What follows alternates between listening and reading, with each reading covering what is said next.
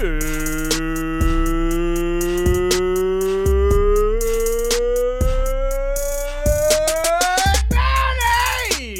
Wrestling Inc. It's time to get it going. I hope you are thirsty because it is Thursday and we are getting it going here with some pro wrestling punditry. It is me, your host, the managing editor of Wrestling Inc., Nick Hausman, joined here as I am every Thursday by my good friend, Justin LaBar. Justin, welcome back to the Winkley. Good day, Nicholas. It's Thursday. I'm feeling frisky. I'm feeling good. A lot of good work done this week on the site. We are on the road to Stomping Ground this Sunday. Very exciting. We are on the road to Fyter Fest next weekend. We've also got Best in the World next weekend from Ring of Honor. That's going to be on Friday. There's a lot of wrestling coming up here at the end of June. There is a lot of wrestling in June. There's going to be a lot of wrestling in August. And then this fall, there's going to be a lot of wrestling this fall. So it's True.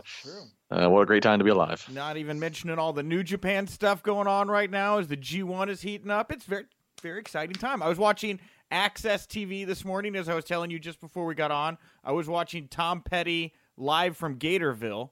Fantastic. Go find it. I'm one of the people that actually watches Access TV for the concerts. They're wonderful. But during it, they cut to commercial, and they had there was a commercial for the G1 Live from Dallas. They were really promoting this thing on Access TV. I was so happy. It was my two favorite things. I was like, pro wrestling, Tom Petty, live from Gatorville, right here, both together. I totally can peg you as a Tom Petty fan. Man, I watch King of the Hill multiple times a week still, and it's been off the air for several weeks or several years now. And the thing about that show, are you a big King of the Hill person or no? I've never seen it. You've never seen King of the Hill. Okay, well, maybe this will be a little tidbit that'll hook you a bit. Later seasons, not in the first half, maybe even the last third, there's a character named Lucky that is Luann's boyfriend. He is voiced by Tom Petty. Really? Yep, Tom Petty was a character on King of the Hill. His name's Lucky, and it's jarring for me because he sings one way and he sounds like Tom Petty, but when he's just talking in between songs, I'm like, oh my God, it's Lucky. He's just talking to me. He's a real person. It's kind of like Ringo Starr being Mr. Conductor in Shiny Time Station for all you late 80s people. Okay. Yeah. I mean, I think when I was younger, I maybe saw a couple of those episodes in school. But no, this is a different thing. King of the Hill. Go check it out. I hope that grabbed you. We got a lot to get to here today.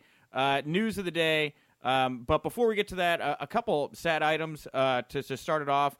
We're going to send some condolences out first to the family and friends of British wrestling star Adrian McCullum, a.k.a. Lionheart, who passed away yesterday at the age of 36. Not much older than us, Justin. He was the reigning ICW champion when he passed. He had defeated Jackie Polo for the title at ICW's Fear and Loathing 11 last December. He also worked matches for TNA and WWE when they were in the UK and had competed for the Ring of Honor World Championship in 2008. I haven't seen anything about the cause of death or anything like that, but this one sent shockwaves, I know, through the industry. I got a lot of emails about this one, and I think in this case it's just the age. I mean, so young here, 36, still very much in the prime of his career. Yeah, 36. That is jarring, and until it comes out, I'm not going to speculate what it was, but regardless, no matter, 36 is just terrible. Also, want to send out our condolences right now to Andrade, coming off of the passing of his mother last week. He is now also dealing with the passing of his aunt, who we mentioned on Twitter yesterday. So, to everyone involved, to all the families and friends, our thoughts are with you today, and we wish you the best in this time of grieving, I guess. But here we go. On to the show, the Winkley. Let's get to it here. We do have some news here we're going to chat about from the last 24 hours, but we've also got some interviews later in the show. Right after the news block, you're going to first hear the interview I did with Michael Elgin from Impact Wrestling. He's going to be challenging for the Impact World Heavyweight Championship at Slammiversary, taking on the Machine, Brian Cage, who is, of course, married to our second guest here on the show today. Our own Scott Fishman had a chance to sit down with Melissa Santos. So on the show here today, you're going to get to hear from Elgin and Santos, a little primer to get you jacked up here for Slammiversary, which isn't the end of June, but it's here at the top of July, alongside the G1 Climax show in Dallas. So, again, poppin' time here right now in pro wrestling, Justin. The Winkley really is the daily Well, no, almost. I mean, it's not every day, but we're close to it. The Weekly really is the place if you want like fresh interviews every day. It really is quite amazing the amount of content that's of interviews that's pushed out each week. They all get written up and they all go on the site. I thought about it yesterday because Justin, we both, you've been in this game a little longer than I have. But I was like, how many page clicks do you think you're responsible for? And I was like, at least 1 million. I was like, 100 million? I was, I think I could, at this point, reasonably say my interviews with the transcriptions and everything, maybe 1 billion page clicks for all of the interviews I've done over the years. I don't think that's inaccurate to say. Yeah, no, I mean, I'm, when I was in my prime of doing what you do now in terms of news every day and pumping out interviews each week, you sit back and you actually, if you actually take it all in, it's quite amazing. And it's also a testament to the wrestling crowd where even while, yes, there might be as a whole less people watching pro wrestling than there was 20 years ago, there's no shortage of them consuming it in terms of, the volume of which they will seek out content for it. Yeah, so I'm glad you guys are all enjoying it. The Weekly is very much so. We're on the upswing here. More listenership, a lot more responses from you guys on social media, nice messages, things like that. But more importantly, I'm glad you bring that up, Justin. We're just trying to keep you informed, right? We are the daily news show. We talk the news of the day. Always like to bring you fun, cool interviews, and I have no doubt you guys are going to enjoy the Michael Elgin and Melissa Santos interviews coming up here later in the show. And with that, let's get to some news you can use, news that'll leave a bruise, and we're going to start with ratings. Now, this week's SmackDown drew an average of 1.859 million viewers. It's down slightly from last week, about 3.7%, which did 1.93 last week. This is the third lowest SmackDown audience for a non-holiday first-run episode in history. Raw was, by the way, slightly up from the week before at 5%. In comparison, when you hear these numbers, America's Got Talent was the most-watched show on Tuesday night. They did over 10 million viewers, so literally 5 times the amount of people that were watching SmackDown watching America's Got Talent. Now, a lot is made of the ratings. I know people that will say it's just, they don't even matter, the ratings and things like that. But I wanted to start here just to kind of continue to put in perspective the thread of how audiences are taking to the current WWE product, I guess. Is that fair to say? Yeah, I mean, look, the ratings. There is an asterisk next to them, and to an extent, because of the evolution of just being able to distribute, programming, and obviously Hulu and YouTube and DVR and such. But I mean, it is fair to use it as a measure to say, okay, it is at least some indicator of, was the programming, was it better or worse this week compared to the week prior, and or compared to the things it's competing against on those given nights. I mean, this week's ratings made sense to me. Raw was slightly up. Raw was a little bit better, and also did not have to compete against. I think the week prior was the NBA in the finals. That's right. And then SmackDown. The SmackDown this past week felt a little not as much to see. So I'm not surprised that it saw a dip. So I think the ratings movement, while we can debate over the accuracies of, okay, was that exactly the amount of people that were watching? No, there's probably other people that did consume it in other ways. It's still a fair measure, still a fair barometer to take the temperature of the programming. I wonder if this results in more creative inquiries from Fox, where they're like, "Hey guys, we read the sheets yesterday. It seems like the audience isn't connecting. Here's some more ideas we have for you. Is this where we start to see more intervention from the broadcast platforms?" I don't know. It's going to be really. I'm sure you're the same way. I already kind of look forward to seeing what the ratings are each week, because we're in such interesting times, specifically with WWE. But wait until they do move SmackDown to Fox. I'm going to be very interested to see, okay, what is the benchmark? What is average? What's normal? What falls below normal? What falls below expectations? And again, if you're Fox and you just, you signed on for 5 years, I think it was, for ultimately $1 billion in total. That's a lot of money to then be seeing something take an immediate decline. This is, again, we keep saying it. This fall is just going to be nuts to watch. Yeah, and that's why I keep going back to Stomping Grounds this Sunday. Kofi's in that cage. what is it you do here, right? Like, I got to believe that Dolph is just not going to – I don't think he's going to win this match. This is Kofi's time right now. So, like, what is the hook? How do you come out of this show? And for me, it's still either it's like you got Brock in that cage with Kofi with the Money in the Bank, or you got Bray Wyatt Blackout come up. Now you got Bray in the ring with Kofi. But something's got to give here because I feel like they got to make a big move to do a big storyline on that show right now. Kofi's a great champion, but a champion is only as good as the person they're paired with. And, right now I don't know who that person is for him. You would think so, but again, we analyze and we dig so deep in this, and I tweeted this the other night, and it's gotten I don't know if you saw it, Nick, the tweet, it got a pretty good amount of shares and such.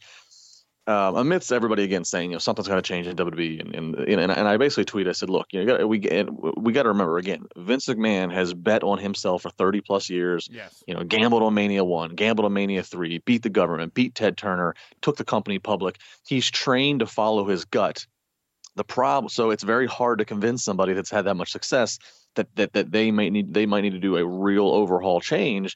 His gut might be out of touch. But it's very hard to convince somebody who's had all that success betting on themselves and who, by the way, no matter how whether you classify it as shady or not, had the best revenue year ever last year. That's very, very hard to convince and say, look, there needs to be massive change. So while I'm with you, something needs to happen. The Stomping Grounds needs to go off the air with something big here, and obviously Kofi's presents a prime situation with the cage and all. I still don't know what level of, if any, of panic Vince even detects. I don't know. Yeah, and again, it's gonna. I think you're right. It's wait and see here come October. That's gonna be when the rubber's gonna hit the road. You'll have competition in the room. That's always been the big motivating factor historically for Vince and WWE, especially if competition can somehow take away from their bottom line in some way. But yeah, again, it's like I don't typically start shows even this regularly because there's been several shows the past couple weeks. I feel like we've done ratings at the top, but because we are in this bubble right now where we're going into these new television time slots and networks in October, where there's more television people looking at these numbers than ever before. These numbers here, I feel like are going to at some point, if they haven't already, start to creatively affect the product. I think we already actually, you look at the 24/7 championship. That was, I guess, an idea from USA. They stepped in here. Let's try this out. Let's go back to the old ways. I don't know how much more of it we see, but, that's an example there where Vince did bend a little bit to try something out that maybe wasn't his idea. Yeah, I think it was this was a couple weeks ago. I think it was maybe Ryan Satin. I think it sounds about right. Somebody had posted a tweet though, and it was two images. It was two screen grabs of a headline, and it said, "Here's how the wrestling media looks at the current WWE ratings. Here's how TV people look." And one headline was from, I don't know if it was from us or who was from, but it was noting. I know who it was, but I'm not going to say. Okay.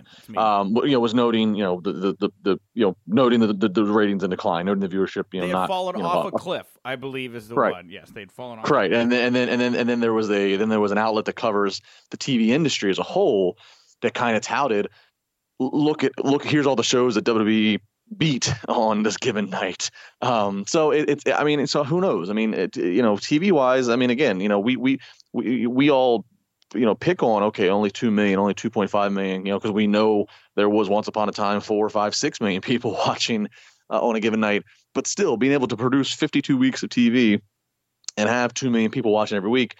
When you look at it from a TV perspective, that's still pretty strong, and most would give to have that. So it's interesting how you have to measure it. Yeah. It's like I always go back to the interview I did with DDP a couple months ago, where he said, you look what happened when WCW launched, and everyone said, oh, well, WWE's ratings, they're going to get split in half, and that's not what happened. Everybody's ratings went up. So I'm still not so far convinced that, AEW is not going to help. I think WWE will see a little bit of a bounce when we see some more competition in the room. Whether or not they react to it and change their product to try to get better ratings or whatever than the other one, time will tell. But I think everybody here is going to see a bump in October, at least if Tony, we referenced yesterday Tony Khan on Stone Cold Show, and Tony Khan said in that interview, he couldn't reveal yet the day. He revealed to be live TV. He revealed to be 2 hours. He wouldn't yet say the day. He said that he already knows the day. It sounds like he just hasn't revealed it yet. I mean, what if? What the F if they actually go head to head on Mondays? But he's gone on the record, unless he's working everybody, the youngest worker in the business, the youngest billionaire worker in the business, because he's gone on the record and said, I don't want to go head to head on Monday nights, and then he's going head to head with what, Monday Night Football, and he owns a football franchise. Like, well, Yeah, and that's probably more what it is. It's probably not so much that he doesn't want to go head to head with WWE. It's probably he would be muddying up different business ventures of his and his family. So yes, but who knows, right? Who knows? It's the Wild West. Anything can happen. Well, let's talk about some ins and outs of the revolving door of WWE. What bullets do they have in the chamber right now as they walk into October? Well, AJ Styles has been out here for a little bit for injury, but it does look like he is set to return to the ring. WWE advertising Styles for next week's tour in Asia, starting with next Thursday's show in Singapore. Styles is slated to team with Triple H, Luke Gallows, and Carl Anderson. No, wait. I read this wrong. I skipped one thing. He is also scheduled for WWE shows from Sumo Hall in Tokyo, Japan, next Friday and Saturday. So Thursday, Singapore, Friday, Saturday, Japan. Got it. Styles is slated to team with Triple H, Gallows, Anderson to face Corbin, Lashley, McIntyre, Joe on Friday's show in Japan, and then the next night he'll team with Rollins and Braun Strowman to face McIntyre, Corbin, and Lashley. He is also now advertised for Raw live events following the tour in Asia. All right, so Styles been gone here a little bit. They did a little tease here on Monday Night Raw backstage with him, Gallows, and Anderson. I believe Gallows and Anderson still lost that night. Did they not? They didn't go out there and the pep talk didn't get them going, did it? No, they lost. Yeah, they lost. Okay. Also, that segment there smacked of the time that Vince McMahon smacked AJ Styles. It was weird. It was like he was paying it forward. He's trying to do the same thing here. Yeah. Right? And that didn't go anywhere either.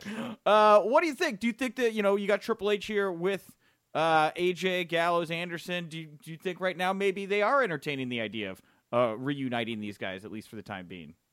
No, I don't think so. I think this is just simply an isolated for these international live events. I mean, it screams the old fashioned formula of you don't have to give.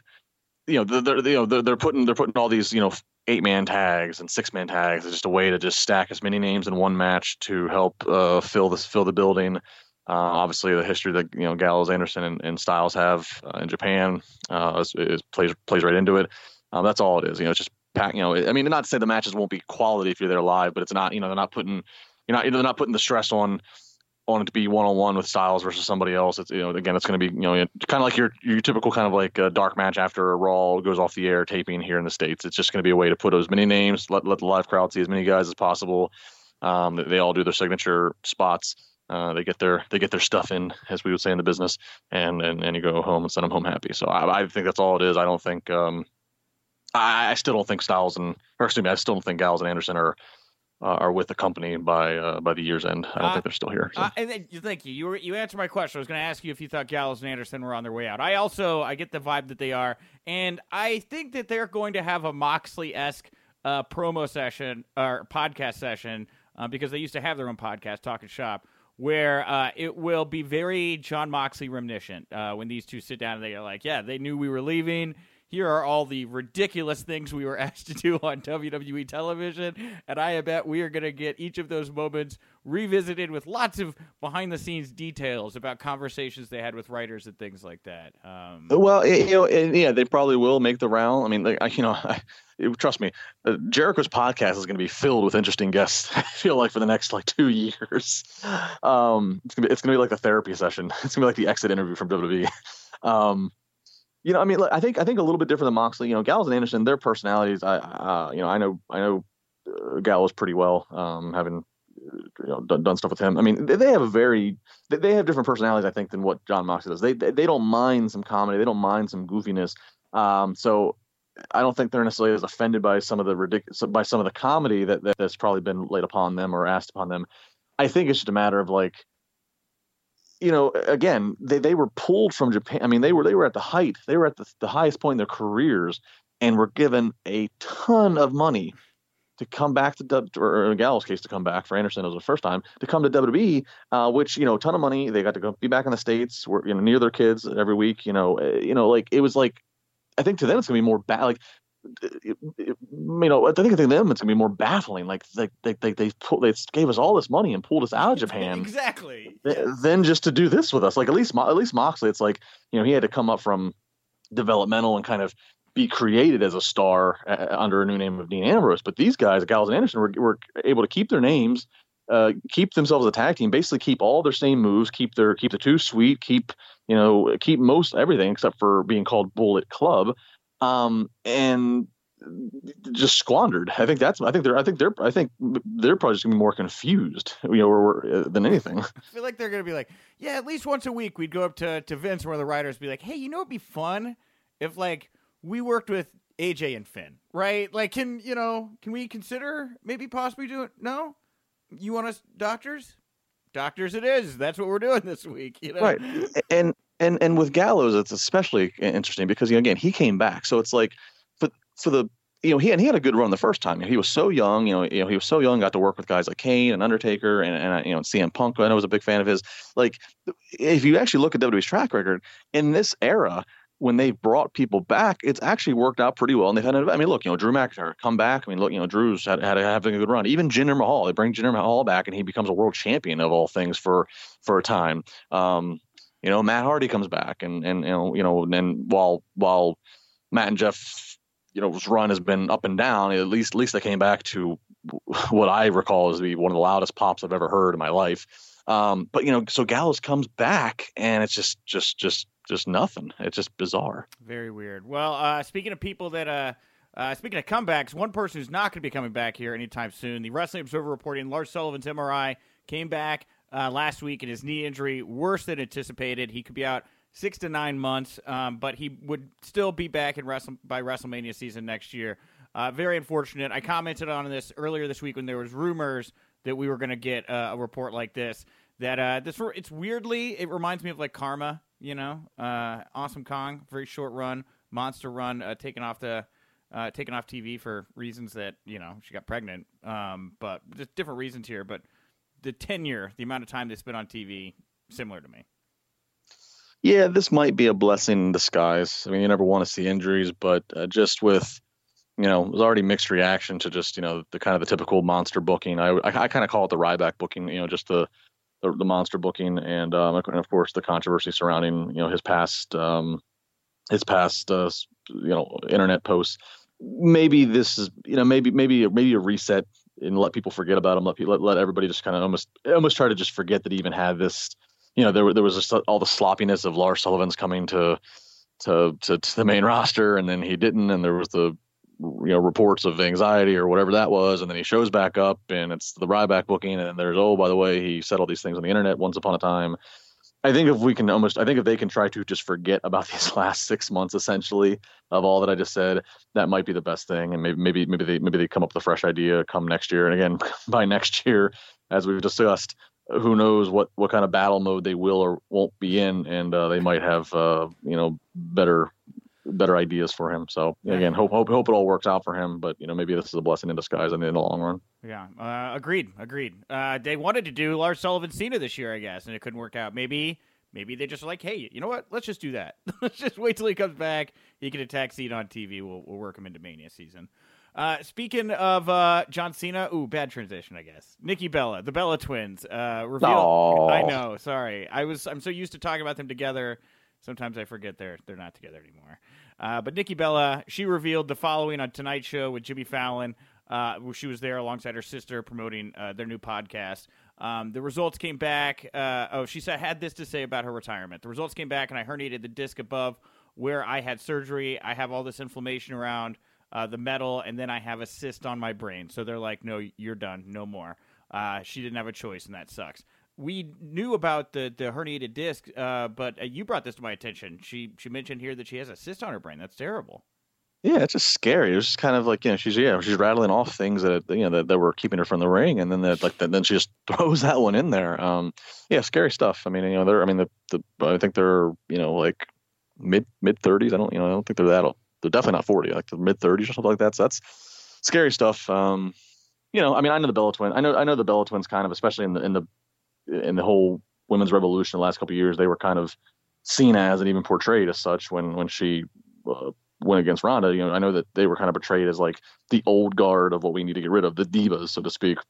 But I think they embraced and played that heel role very well. But I always thought that some people were a little bit quick to not give them as much credit as they deserve, because they really did, starting as just twin models essentially who were just coming out in the bra and panties era. I think both of them did pretty well, evolving and growing to the best of their abilities, and then that's from an in-ring standpoint. And then I mean their brands. I mean they're pretty savvy businesswomen in terms of the brands they've built. So sad stuff to hear. Hopefully everything's okay with her in the long run. Yeah, I mean I'm guessing she's fine with it, because the way she said it is just kind of like one more thing, and then she was off to the next thing. Didn't really dwell on it. Also, in the world of women's wrestling, AEW to debut their women's championship at AEW's All Out later this summer in August, late August here in Chicago. Very exciting to finally have the women's championship title here, and it'll be a nice swing from one thing to the next year as they crown their first men's champion, and now they can probably put a little attention on the women's division here as they roll into their October debut on TNT. Very smart. I'm a fan of this.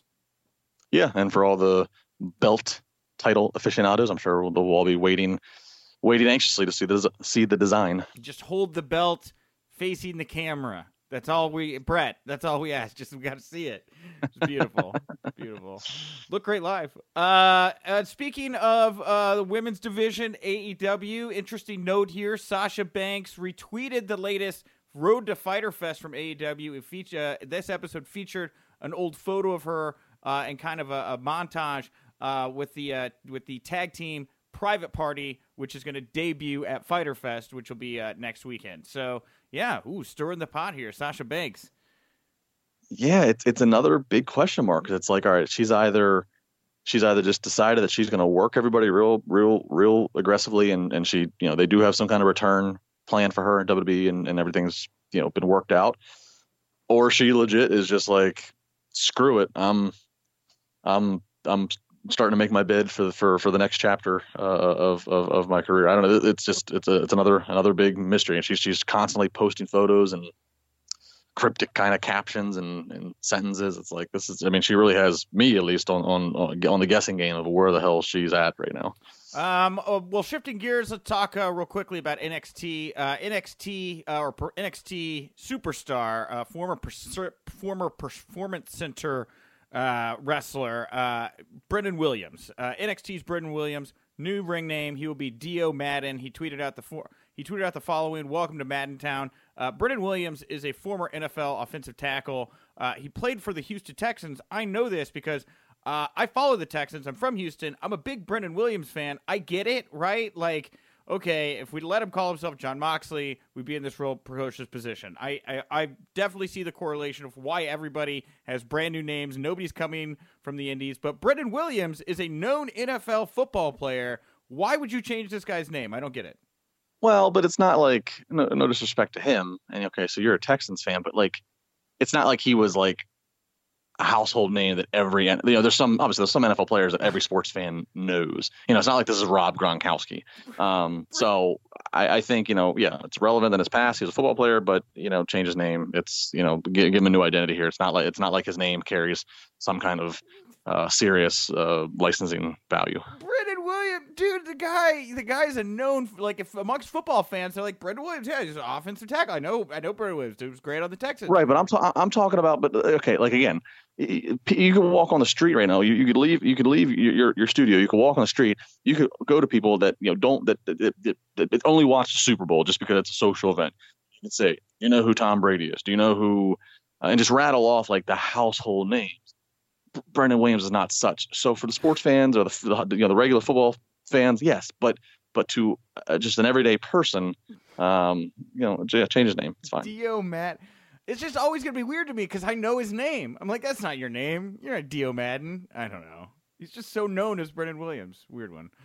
I don't know how known he. Yeah, I think you're exaggerating how known he is. I don't know, man. It's weird for me. It's got to be weird for some other people as well. Just take his jersey off and just move on. It's fine. I don't have a Williams jersey. Maybe I will go. See, they probably didn't even make him and sell him. That shows you where he ranks in the things. I'm tweeting you that they have to exist, and you know what? Now I might get one. Just wear it around. The only way they exist is if you got a custom made one. If you went through the custom, custom make your jersey. It's wrong. It's rude. You're disparaging this man's career in the NFL when you say things. I'm not disparaging. I'm just calling it like it is.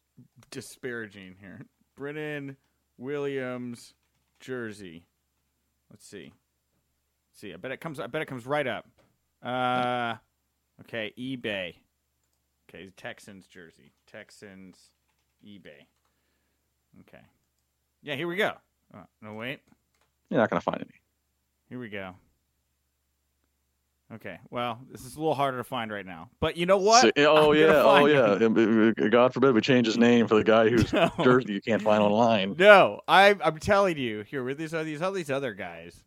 Here we go. Brendan. Well, he's not with the team anymore. That's why. Oh, Brendan. No, Brendan Scarlett's a different person. Look, and I don't even know who this person is. Brendan Scarlett. I don't even know what's going on right now. Brendan Williams, no name, commodity. Anyway, let's talk about movies. Chat about movies. Got 2 movie stories here for you.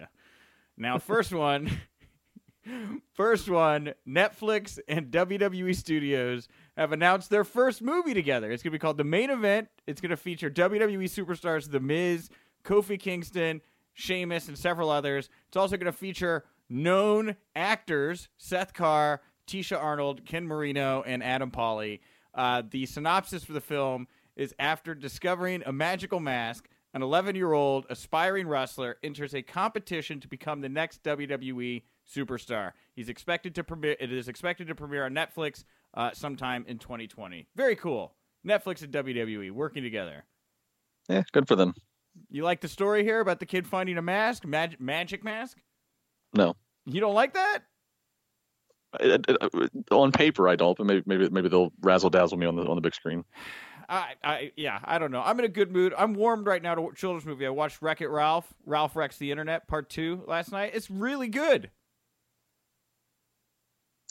I never seen them. I'm looking forward to Toy Story 4. Okay, great. Other movie news. Bret the Hitman Hart. He's going to make his feature film debut in the upcoming movie, independent movie, Tales from the Dead Zone, and he will co-star alongside Corey Feldman. Now, the movie is about a medical examiner conducting autopsies on victims of a horrible car crash who imagines how they may have lived their lives. The anthology links 4 terrifying stories together. First of all, Bret Hart and Corey Feldman. Approve, disapprove? What do you think of this pairing? Who's Corey Feldman? Corey Feldman was in Stand By Me. Was he in The Outsiders? When he was a kid. He was like a child actor. Oh, okay. The two Coreys. There was Corey Feldman and Corey Haim. They were friends. Okay. Well, I don't know. I have my sources, and I've been told that Triple H already got an advanced screening of this movie, and Triple H reviewed it 4 out of 10 stars. 4 out of 10. It's a funny joke there. Did you watch the trailer for this? Have you seen it? I have not. Is it worth it? I mean, you might enjoy it. I mean, it's Bret like brandishing a gun and like throwing the F word around. What did he do in the 90s? Was it Lonesome Dove? Yeah, he did Lonesome Dove. He may have done no, I think it was Lonesome. I don't think he ever did Walker, Texas Ranger. Just Lonesome Dove. Maybe something else. Yeah, I remember his Lonesome. I think it was Because I remember him like in Western gear. It was Lonesome Dove. Yeah. Yeah. Yeah. I don't know. Good for Bret. I'll check the trailer out because now that you did, him waving a gun around yelling the F word, that does at least pique my interest of entertainment. Well, Kurt Angle just recently did this other indie movie. I talked to him about it. I forget what the name of it was, but it's like the The Twitter account just started following me. I think. Okay, yeah, same thing. Kurt waving a gun, screaming the F word. Well, I don't know what it is, and like Bret, honestly, like in the trailer there, there's like some fire. I was like, good for Bret, so. Yeah, maybe a whole new door opening up. He played the genie one time in a play about in Aladdin up in Canada once. Oh, I did know that. I did know. He actually, another thing, I think this was in Canada only. My buddy RJ City actually did it was like a short that had Brett, and then I think Brett was actually like a masked wrestler, and then he took his mask off backstage and gave nice old veteran words of wisdom. Bret Hart, most known luchador, very known luchador. Known luchador Bret the Hitman Hart. What would his luchador name be? No, let's see. What would be Spanish for hitman or assassin? I don't know. I took French. I'm not sure. Cartel Brett. Conan told this Cartel Brett's pretty good. Pablo Hitmanano. No, that's terrible. That's not. Quick, we got to call Sam Elias and get a name. These are bad. These are bad names. All right, last story here. Very positive one before we throw to the interviews. Darren Young, friend of the show, wasn't on the show that long ago. He popped up backstage at SmackDown to take a Gay Pride Month photo with his friend Sonya Deville. Very nice, empowering photo backstage. Happy to see Darren. Still on good terms with the company. I mean, this dude is still in great shape. Definitely can go, but just great to see him back there with Sonya. I'm a big fan of Darren Young. Echo everything you just said there. With Sonya, I love the whole hair up, square up. I've been a fan of her work as we see her more and more, and they get more chances. And she is smoking hot. Too bad that I'm not her deal. My guest at this time will face Brian Cage for the Impact Wrestling Championship on Sunday, July 7th at Impact Slammiversary 17. He is also currently in New York for the upcoming Impact TV tapings at the Melrose Ballroom. It is Big Michael Elgin. Michael, thank you very much for taking the time to chat with me today. Oh, no problem. My pleasure. Thank you for having me. Well, before we get to everything else here and talk about your time so far in Impact, you are here in New York. What are your expectations for the big tapings this weekend? I've been saying it pretty steadily. I'm going out there to have the best matches possible. I don't know who I'm wrestling, but I know that I'm going out there with a chip on my shoulder, and I want to have the best matches of the weekend. So I hope that everybody's paying attention, because I know everybody on our roster is hungry. Everybody on our roster wants to be seen and wants to have the best matches, and they know I'm coming in to try and have the best matches. So that means they're going to up their game too. So I think that if you're in New York or have the ability to make it to New York this Thursday or Friday for our TV tapings, you're going to want to be there, because you're going to see some special matches. It's interesting you say you feel like you've got a chip on your shoulder. I feel like that's been a lot of wrestlers as of late. Why for you? Why do you feel you've got a chip on your shoulder, Mike? Well, I left New Japan because I wanted more opportunities in singles matches. I feel that my creativity in wrestling has come through my in-ring work, and I think that with Impact I have the ability now to talk more than I did with New Japan, and even more so than with Ring of Honor.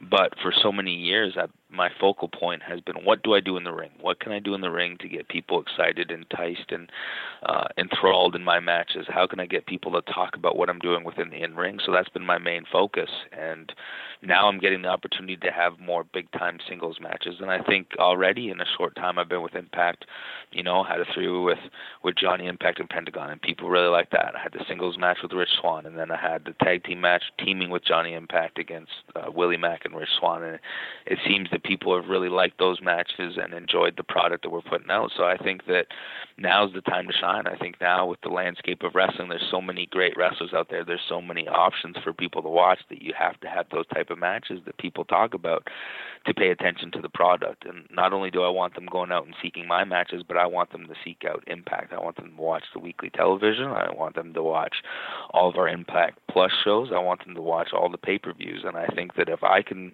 have that chip on my shoulder, go there and have the best match possible, and you're seeing a month where there's, AEW has their first pay-per-view, and WWE has pay-per-views, and New Japan has these big shows, and then Impact has these big shows, and there's matches from every company being touted, then that's where you get in where all the wrestling fans are like, damn, I can't miss a single company because everybody's just firing on all cylinders. So, I want to make sure that Impact is at the forefront, and I also want to make sure that if you're talking about Cody Rhodes against Dustin Rhodes, well, you're talking about Michael Elgin and Rich Swann as well. Yeah, and that's it's interesting that you so wonderfully paint the picture of the current wrestling landscape here right now. Like you noted, you're a former Ring of Honor champion. You have, we'd heard rumors that maybe you were chatting with WWE. I mean, what ultimately led to you deciding to choose Impact Wrestling, and were you entertaining offers elsewhere? The only offer I will say for sure that I was entertaining was there was a New Japan offer on the table, and I read over it, but I don't think I was willing to stay. Okay.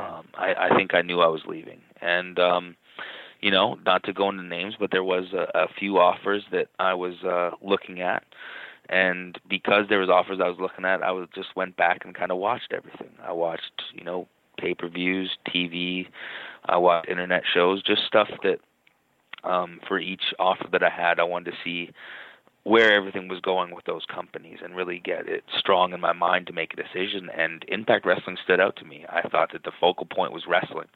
And all my life I wanted to be a pro wrestler. There's nothing against sports entertainment. There's nothing against sports entertainers. But to me, I wanted to be a pro wrestler. I don't remember a time growing up I ever told somebody I'm going to be a sports entertainer.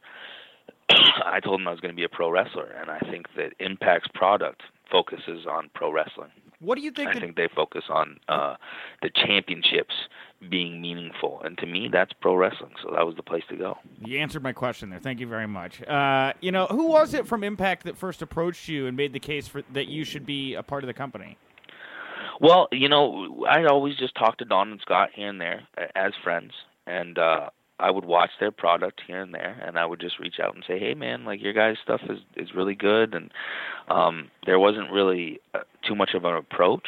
My contract was coming up, and I just said, my contract's coming up. I like the product there. If you guys are interested in talking. And they said, yep, we were just waiting to see when you could be free to talk. So I guess there was interest, but, as friends, we didn't want to trample on any deals I had prior with New Japan, and didn't want to neither one of us wanted to abuse that friendship of talking business when we were just kind of shooting the crap. Yeah, that's very John Moxley of you. I think that's the exact same way he said he left the WWE. What led to you, though, immediately getting inserted into Impact's main event picture here when you came out and laid out your former tag team partner Brian Cage at Rebellion? I said it through Impact. It wasn't personal. It wasn't because it was Brian. It was all about the World Championship. If Johnny Impact had left Rebellion as World Champion, well, he would have been laid out. Being a World Champion should mean something. Being a World Champion means that you're the flagship of that company. Being World Champion, to me, means you're the best wrestler in that company.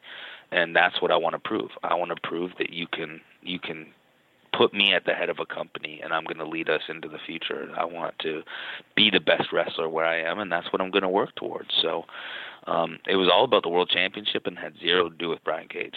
Do you feel bad about hitting him with that power bomb, knowing now how much pain he was with the injury he had suffered at Rebellion? Yes and no. Yes, because as wrestlers, we're all brothers, we're all family, and you never want to see somebody get hurt. But on the same token, the only person looking out for me is me, and I had to look out for me. Yeah. And talk to me a little bit, because I actually talked to Cage a couple of weeks ago, and I know you guys have some history together. But on your end, talk to me about your history with Cage and kind of where your relationship with him stands these days. Yeah, we just kind of gravitated towards each other the shows were on, because we were two guys that loved working out, loved the same style of wrestling, and just would always talk about working out and power spots and stuff like this, and just shared a lot of the same ideas within wrestling and outside of wrestling and stuff. And we would go and eat together and go out and get lifts together, and there was truly a friendship. And as I said, it's not personal when it comes down to now. It has nothing to do with that. It just has to do with the World Championship. It sucks that we were once friends, and maybe one time again we will be friends. But as long as he's champion, I want the championship.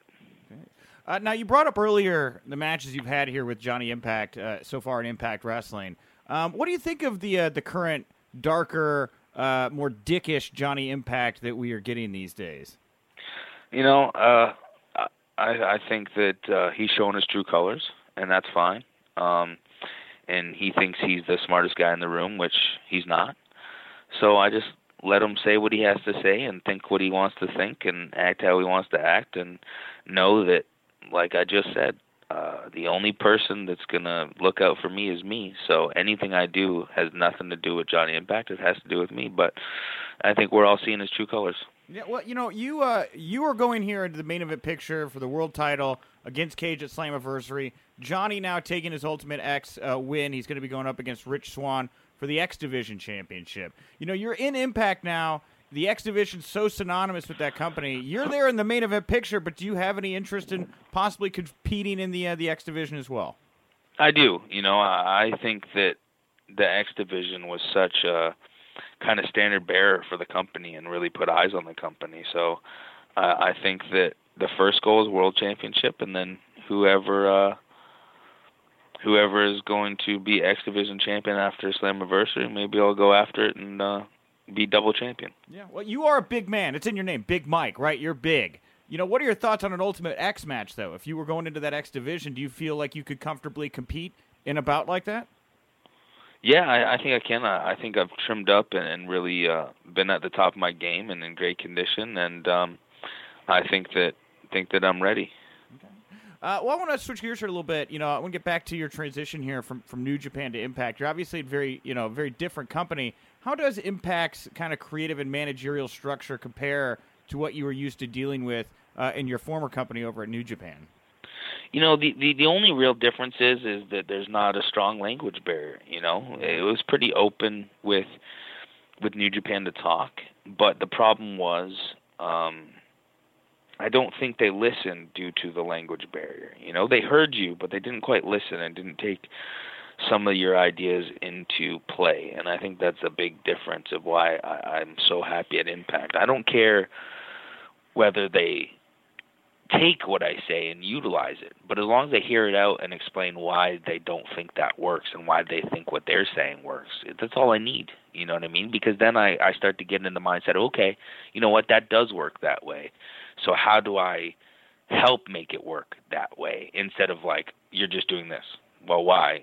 You're just doing that. And then you kind of, when you're told to do something and not explained it, sometimes you're always back against the wall trying to fight it a little bit, trying to resist, because as I said, the only person that's going to look out for you is you. And I feel with Impact, it's a real team effort. And not that it wasn't in Japan, it's just a different team atmosphere than it was. Everybody's a leader and everybody's capable of giving some input, and everybody's capable of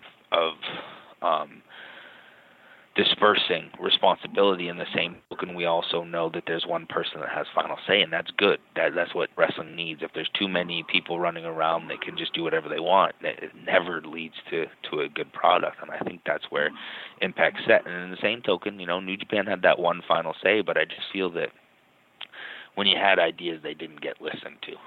I gotcha. Yeah. Were you surprised when you woke up this morning and saw the news that Jon Moxley had captured one of their titles overnight? No, not at all, actually. That was,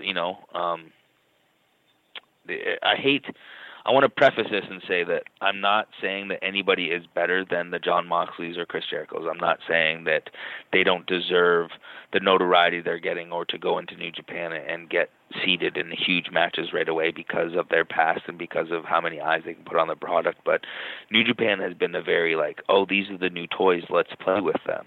So once I heard Jon Moxley was going, I kind of was like, okay, well, I know what's going to happen type thing. So it wasn't really a shock to wake up to that news. Okay, cool. Well, I'll wrap it up here. Mike, you are so active all over the country. You're with Impact now, but you do a lot of independent shows as well. Like you talk about, everybody needs to tune in to every show to see who's going to be going where, when, and what's going down. What are some of the other promotions and talents out there that you'd like to see Impact working with at the moment? Well, promotions, I'm not sure, but talent-wise, I would love, and I've told them multiple times, and I'm going to keep telling them, and I'm going to say it on as many interviews as I can to hope that enough people bug them that they do it. But I think AR Fox and Jason Kincaid need to be part of Impact Wrestling. Good picks. I'm a big AR Fox fan. That's a good one. I haven't heard anybody bring him up yet when I asked that question. I'm a huge AR Fox fan. Are you familiar with Jason Kincaid at all? He did some Evolve work recently and DDT in Japan. I think he is special. He's unique and special and so talented, one of my favorite people to wrestle. And I think him in the mix with the Ace Austins and the Rascals and like those scramble matches we've been putting on, he would be unbelievable and would be a great guy to have in the X division right now. You know, I guess I'll sneak one more here. And, you know, you talk about how great additions they would be. You know, I think to myself, you know, the tag division right now is being reset a bit in Impact Wrestling. You know, once you and Cage are done going at each other's throats, would you also like to take a stab at facing off against some of the tag teams that Impact Wrestling has at the moment? Absolutely. As I said, you know, this wasn't personal for me. It was about the World Championship. It didn't matter who the World Champion was. I was coming out and staking my claim for the championship. So if he doesn't take it personal after Slammiversary, I have no problem teaming with him, but that's on him. Yeah, and the last thing I wanted to ask you about, you're a powerful man. There's a powerful woman in Impact Wrestling as well, Jordynne Grace. What do you think of the very vibrant women's pro wrestling scene that Impact Wrestling is offering up right now to fans? I think it's great, you know, and I think Jordynne is awesome. I think she's doing great stuff, and a lot of people want to see her, and rightfully so. I think she's a hard worker and has been great in the ring and does some amazing stuff. And as a whole, I think that our women's division has been fantastic. And I think that this is the place that women are going to want to be, because I think we don't fear intergender either. So yeah. I think that that's going to be something that we're going to have that most places won't, that are on TV. So I think this is going to be a real destination for the rest of 2019 and 2020, especially for the women. I dig it. All right, hey, Mike, I want to thank you so much for taking the time to chat with me here today for the Winkley. Is there any place you want to plug online to find you, follow you, all those good things? Yeah, you know, follow me over on Twitter at MikeLoggan25. I talk a lot of wrestling there, and on Instagram at Big Mike Impact, and I talk wrestling, but also my new love of sneakers has been at the forefront on Instagram. So please go over and check those out, and if you don't want to check those out, at least follow Impact on social media platforms. Check out their Twitch channel, check out their new Impact Plus app, and just support pro wrestling. All right, so we're here at StarCast. You're here with your husband, Brian Cage. My hubby, yes. So what is it like to kind of be here together and celebrate pro wrestling and see all the fans in Vegas? It's awesome. More wrestling on TV, more wrestling everywhere. That's what we're celebrating. So it's nonstop. And you're part of Impact Wrestling right now, who also has had their own kind of growth spurts here in the last couple of months. It's grown. As far as getting awareness and trying to do your thing. It's a very competitive market right now, so how do you think Impact Wrestling is doing right now and kind of separating themselves from everyone? I think they're definitely revamping, and if you will, and adding a new, I don't know, like flair to the product, if you will. And clearly you talked about there's definitely been some growth. Well, they had this big guy who just showed up, definitely growth on that end. He was X Division champion. Now he's the Impact champion. So there's definitely growth there. I think he's represented. I mean, not just because he's my, soon-to-be husband and the father of my child, but he's incredible talent.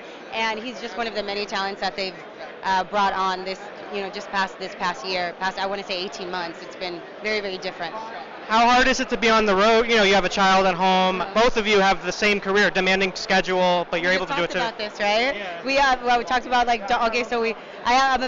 I'm a dog mom as well, but we talked about how you have your doggies too, and how they're your children, and definitely feel, like my doggies are my children. And I had issues with my dog, like who's going to babysit my baby, who's going to babysit her, and now I have an actual human baby. And that gets to be a little bit difficult at times to kind of get my schedule to correlate with the sitter, which the sitter is my mom. She's the only person who would watch my baby.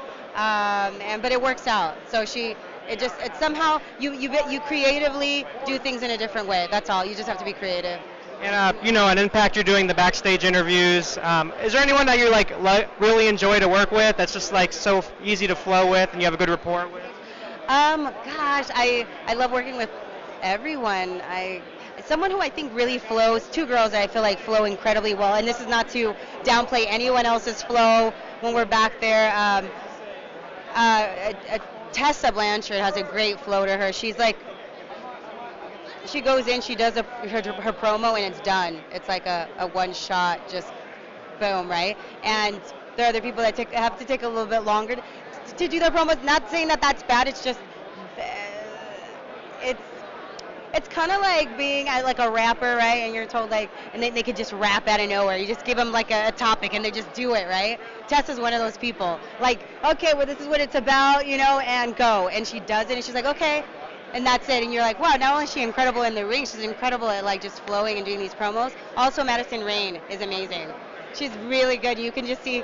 Like, it's so natural, and you can see everything kind of working, and all her expressions are incredibly like organic, and nothing is truly thought out besides like the idea of what she's going to go in there and say, and that's it. So Tessa and Blanchard and Madison have that very much similarity, and it's enjoyable to watch that, because organically I can respond to that, and everything that my expressions are organically just coming from them flowing, right? So it's like two actors working together. If someone's just kind of like flat face and not doing anything, it's hard for you to like pull, because you need that other person in order to bring emotion. They do it really, really well. And then you're doing the Twitch in between commercial breaks. It's kind of fun to see, like you're at home, like everybody else is watching along. It's such a unique experience, something that no other wrestling company's really doing. Yeah. How do you think you've kind of grown in the role, and kind of, it's kind of play it by ear, because it's not really been done. Usually there could be like technical difficulties. You could have people randomly walking around, showing up. You could have babies crying. You could have everything. So apparently, yeah. So the first couple of weeks, definitely baby crying. We have that a little bit more under control now. We get a sitter to make sure she's corralled during that time. But that's just the way that's going to function for now, is because I'm doing it from home, right? Or in this case, I'm going to be doing it from my hotel room here today. So it depends on where I'm at. Many times I'm actually on set shooting Impact, and then when I'm done shooting Impact, then I go in and then I switch over and I start doing the Twitch. But it's fun. I like how organic it is. I have fun with people. I mean, you have the occasional wrestling troll that gets online and goes, "Is that a baby in the background?" I'm absolutely. I'm a mom. That's a baby. If you have a problem with the baby, then well, I can't help you with that, right? Yeah. I've been known to, I don't want to say clap back, but yeah, I clap back. I'm very defensive of the things I love. I love Impact. I love what they're doing, and I'm always going to defend the product, and I get to do that on Twitch, and it's so much fun. Most fans, 99.999% of fans are all for it, and it's great to be able to interact with them on the chat rooms and get a feel of what it is that they're liking, what they're not liking, genuinely. I think catering to the fan, like the true Impact fan. So. Do you see yourself wanting to wrestle again? I mean, you did so well in Lucha Underground.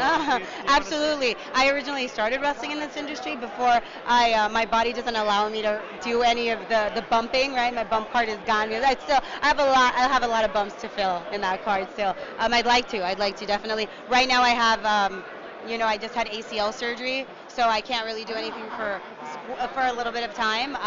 So I want to say probably like 7 months, but this happened training. So I got back into training and then boom, snapped it. I took a bad step, but that's just the way life is, and you just keep going rolling with the punches, literally and figuratively. I mean, you see Vampiro across the way here. Yeah. I mean, you have such a bond with Lucha Underground. Yeah. Do you see it coming back? And what are your hopes? Oh, man. What do you think the future holds for that show? I just told Brian on the way over here that I miss Lucha Underground. The product is still there. It's still, I don't want to say it's dead, completely dead, because there's obviously talks, and I still work with AAA, I still work with Impact, and Impact, works with AAA. Everybody's kind of working with each other, right? So we ideally would want something like that for Lucha in the future. However, Lucha was a different product. It was TV.